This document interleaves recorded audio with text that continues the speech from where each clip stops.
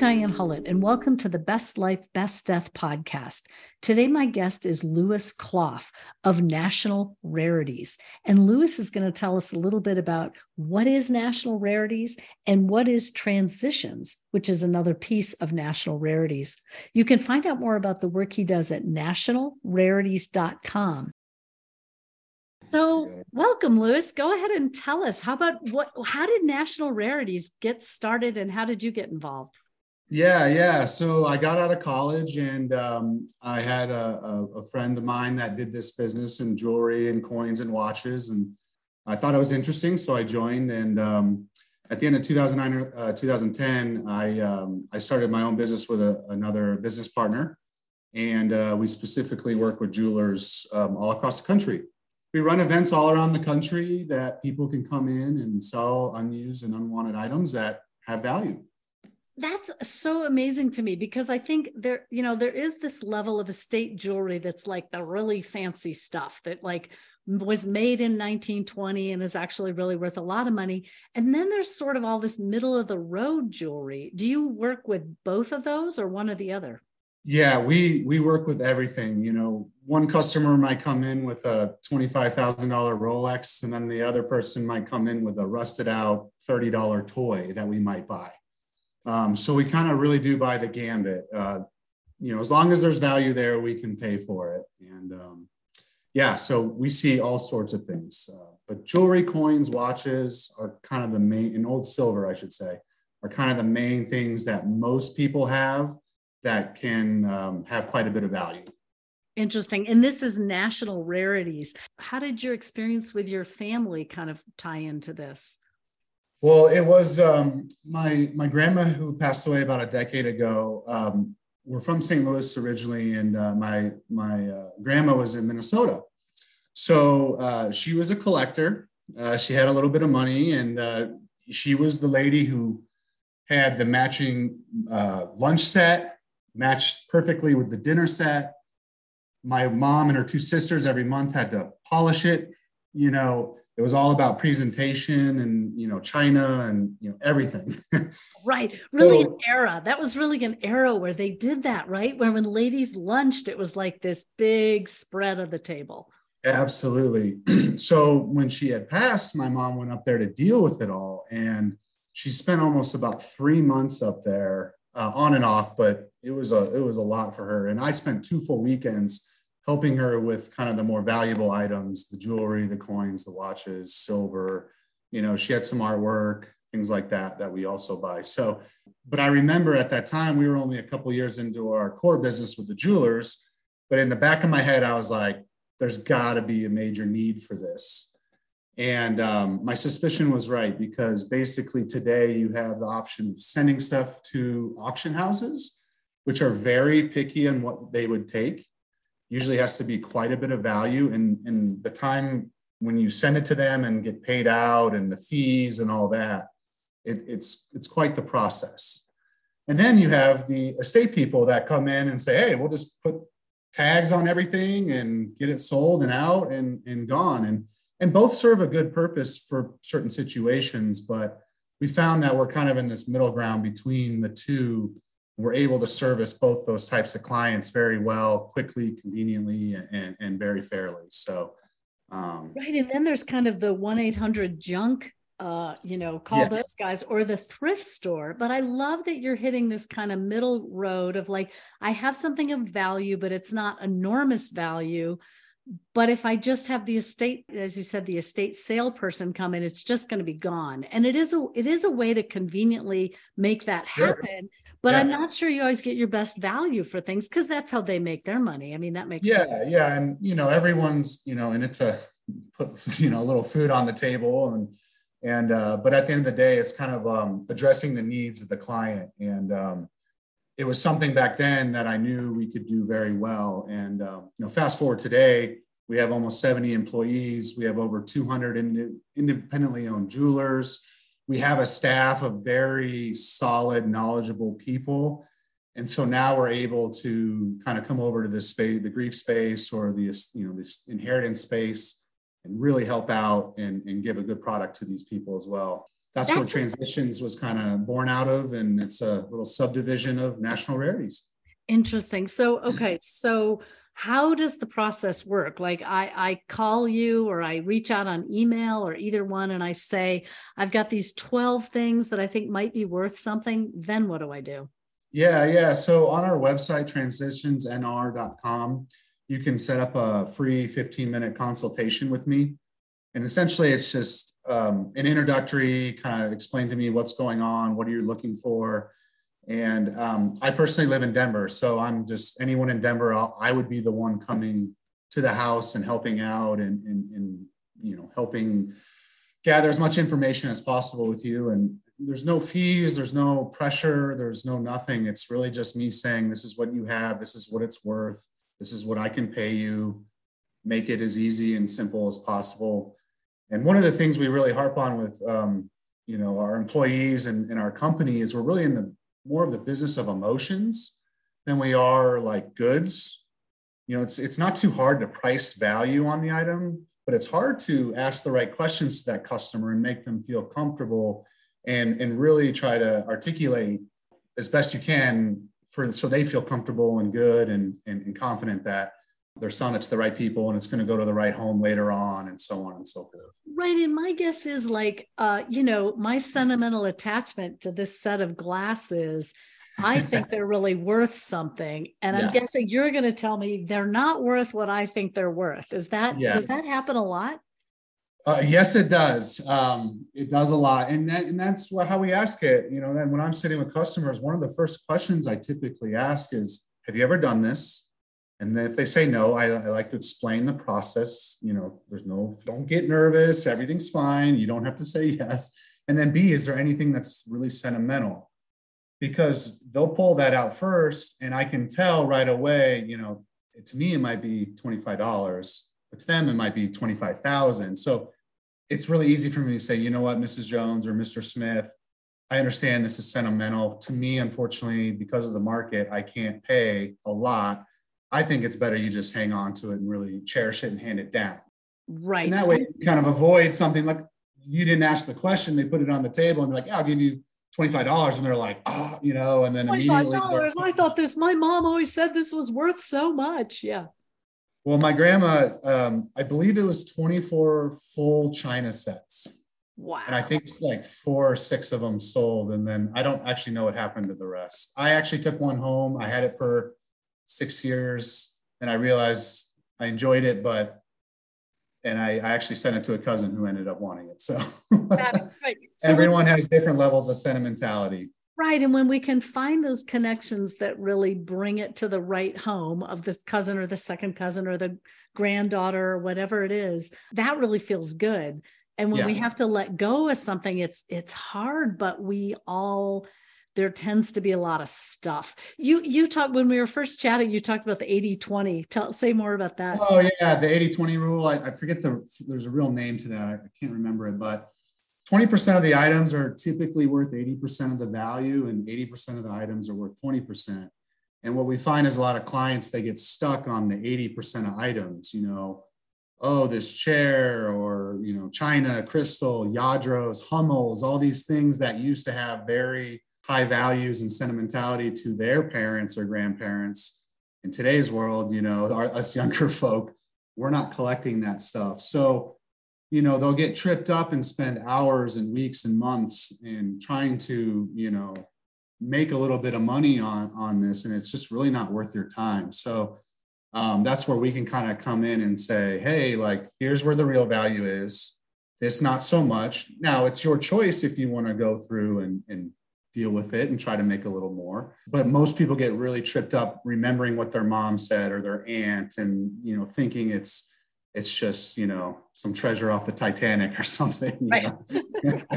Right. So, and we kind of call it the inheritance of guilt, right? You almost inherit guilt because, your parents cherished it so much. But what we found is when people that were really maybe not sure about selling, they would sell to us. And the next time we're in their town, they come back and they're like, you know what? I walked out of that door and I immediately felt 10 pounds light. Realized that the money that I got from that, I could put towards something that's really important to me. And you know what? That's probably what my parents really would prefer. Right. And so they just have this, you know, they kind of have this relief kind of leaving. So we've definitely heard that story quite a bit. I think there's also something for me about feeling like, well, I may be done with my time with this item, but someone else is going to be thrilled. They're going to find this vintage 1960s watch that I'm never going to wear because I don't wear watches. And they're going to be like, whoa, I found the coolest thing. So how do you, so if somebody wants to add to their stuff and go to one of the sales that you put on with jewelers around the country, how do they find out about that? So that's on our main website, nationalrarities.com. Like I said, this year we have about 200 jewelers. We'll host about 400 events. So I think we're missing about 4 or 5 states. It's in the Northeast. Those are always hard to keep track of. But wow.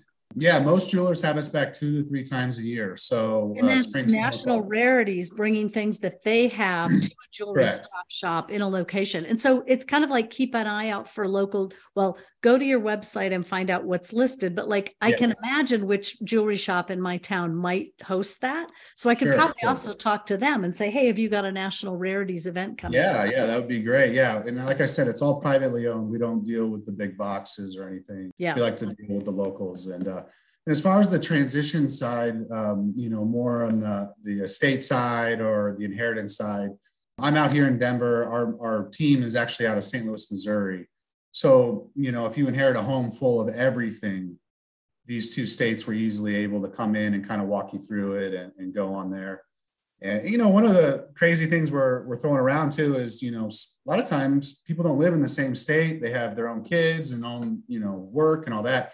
So one of the things we offer too is to not only buy all of the items on the inside, but also just the entire estate in one lump check, house, everything, car, go through everything, record values, give a value. And the average estate takes, I think they say like 570 hours to close. Wow. So, you got months and months of time that you can save. And then also if it goes to probate, which I've learned too, that's about 18 months before, if anything goes to probate, it's about 18 months before the individual gets paid. So we're kind of one of the only firms in this space that comes in and we're actually paying you. We're not charging you for our services like a lawyer or an accountant or, a financial advisor. We're coming in, helping, making it as easy as possible and simplifying your life. How is that different than the like we talked about at the beginning, like the estate sale kind of person? How is that experience different as a client? I would say, I don't like to speak in generalities, but in general, estate people that come in and just kind of sell out all the stuff on the inside, I would say their expertise isn't as knowledgeable as ours in the higher end items that might be in there. For instance, we just sold this watch. I'm telling you, if it was sitting on the ground, no one would pick it up. I mean, it looked like nothing. And it sold for $8,000. Wow. And so we have people like that can identify those types of items. And, there's probably a lot of great people out there as well. If I told you I'm the best and the best deal and all that, I'm a sleazy car salesman, so, but in general, we found that we kind of really filled the gap to be able to take care of the higher end items. And then also we are willing and able to help out with the lower valued items as well. That's great. I think of two stories. I mean, one is that a friend of mine had this great experience where he really knows a lot about ceramics and he was on his bike and he was riding and he stopped at a thrift store and he's poking around and he realizes, holy smokes, there's this ceramic thing in there that's worth a lot of money. And it looked like a blob, like it's a famous ceramicist couple out of California. And they experimented with these crazy glazes. So he looks at this thing and he's like, oh, holy smokes. It said maybe $40 on it or something. Yeah. It was worth a lot more. So he took it up to the front counter and he said to the lady, I'm on my bike, but I'm going to come right back for this.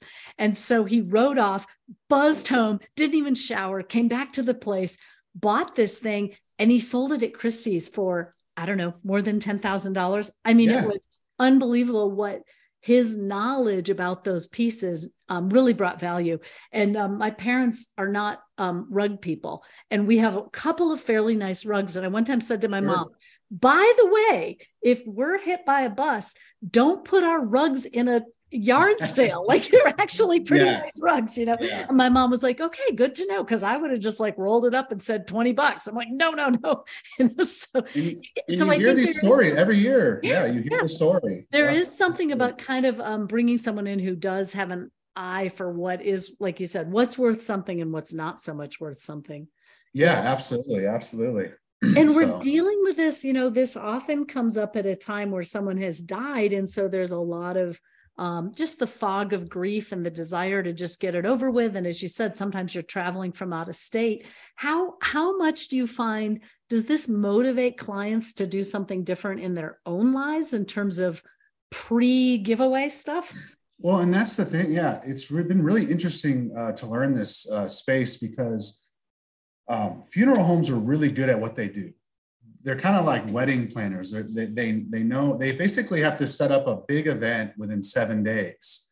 And so you think about the individual that has lost somebody, you know, it's a whirlwind for 7 days. They have the service. And then 2 days later, they're sitting in, let's say, their parents' home with everything around them. And they're still going, I haven't even grieved. I don't know, you know, so it's a big hurdle to get over. Yeah. And one of the other things I didn't mention earlier was with my grandma, the estate company they had used, he had some of his people come in and price out. And a couple of them were saying, you know, I really like this piece. I might be buying that. And I was like, well, how are you pricing it, but yet you're interested in it? Right. And I told my mom and her sisters, I'm like, that's a big red flag. So anyways, there's just little things like that, again, you know, we can help walk through and give, you know, every example of what to look for, look out for. Right. Things to look out for. That seems like a really valid kind of like frequently asked question kind of thing for your website, like what to watch out for. And what if, and you say you have 70 people. Are there other states that you cover besides Missouri? Oh yeah. So the 200 plus jewelers that we have, we're in every state, but just a few. We just had last year, we went to Alaska for the first time and Hawaii. So we literally have jewelers all around the countries, and you can always look up to see. That's on the sale side, or is that also you'd assess? No, that's on the buying side. Yeah, we're primarily wholesale, right? So when we buy from an individual, we bring it back to our office. We have to figure out if it's saleable or not. Unfortunately, those old big nugget rings that everyone used to wear, those are just going to be worth their gold or silver value, you know. And then from there, we have a large network and marketplace to sell, you know, watches, coins, you know, all those places. And so it's watches, coins, jewelry, silver. Then we do artwork. Yeah, we do artwork, autographs, firearms, old advertising, toys, war memorabilia, vehicles, probably other, you know, any other rarities, you know, any and all things that have value, and we were able to buy it and sell it, we will make an offer. So interesting. Well, I love that you kind of started out with those pieces, like those valuable pieces. And then you've also seen a need for the bigger transition of just what this is, right? So, yeah, absolutely. So, okay. So let me just make sure I get these websites right. And thanks so much for coming. Yeah, absolutely. So you can find out more about the work Lewis does at nationalrarities.com and also transitionsnr.com. Yep, absolutely. And all my info's in there, and you can always email me or call me, and I'm available. Well, thanks. I think this is a really interesting topic because it has to do with both handling the death of a loved one in a way that feels appropriate to you, and also moving forward with the stuff that you want and without the stuff that you don't want. Absolutely. Yeah. Awesome. Yeah. Couldn't agree more. Well, thanks, Lewis. Thanks so much. Appreciate your time. Yeah, thanks for having me on. You've been listening to the Best Life, Best Death podcast with Diane Hullett and Lewis Clough. Have a great day.